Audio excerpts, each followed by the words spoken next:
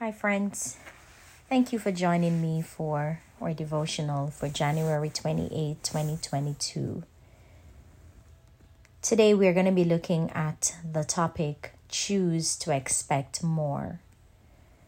The Bible verse comes to us from Matthew 15, verse 36, and it says, "And he took the 7 loaves and the fishes, and gave thanks, and brake them, and gave to his disciples, and the disciples to the multitude." Do not limit yourself by what you see. If you let the little that you now see determine your expectations, then the little will stay little. However, if you choose to expect more, more will come. It was Jesus' intent to feed the 4,000 men plus women and children who were following him for 3 days without having anything to eat, according to Matthew 15. The problem that Jesus faced was that he had only 7 loaves and a few fishes to work with. He had 2 options. He could either have allowed himself to be limited by the little that he now saw, or he could have let his expectation be defined by the future he wanted to see.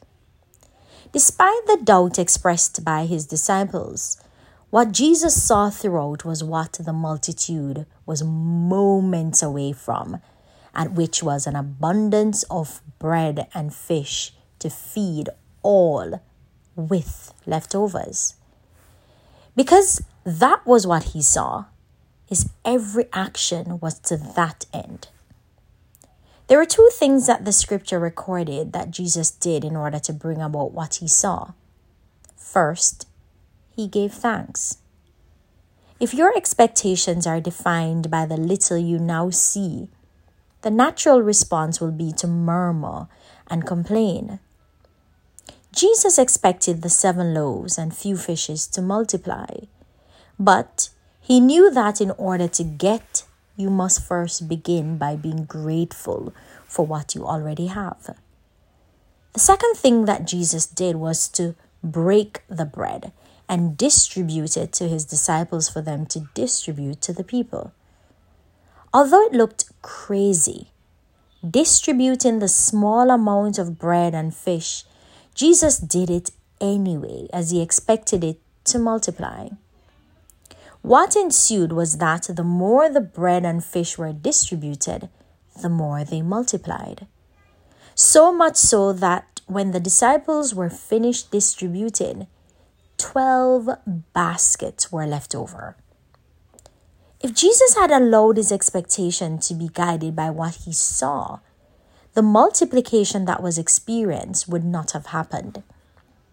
It is commonplace for us to let our expectations be defined by what we see. It is self-sabotage, as what you see is what you will receive. God taught Moses that principle in Genesis 13, verse 15. Rather than let what you see define your expectation, like Jesus, choose to expect what you want to see or what God has promised. Life application. Raise your expectation to see daily the future you want to see or what God has promised. Let us pray. Lord, I walk by faith and not by sight. I choose to believe what your word says rather than what my eyes see. I expect greatness. I expect healing. I expect your abundance. In Jesus' name, amen.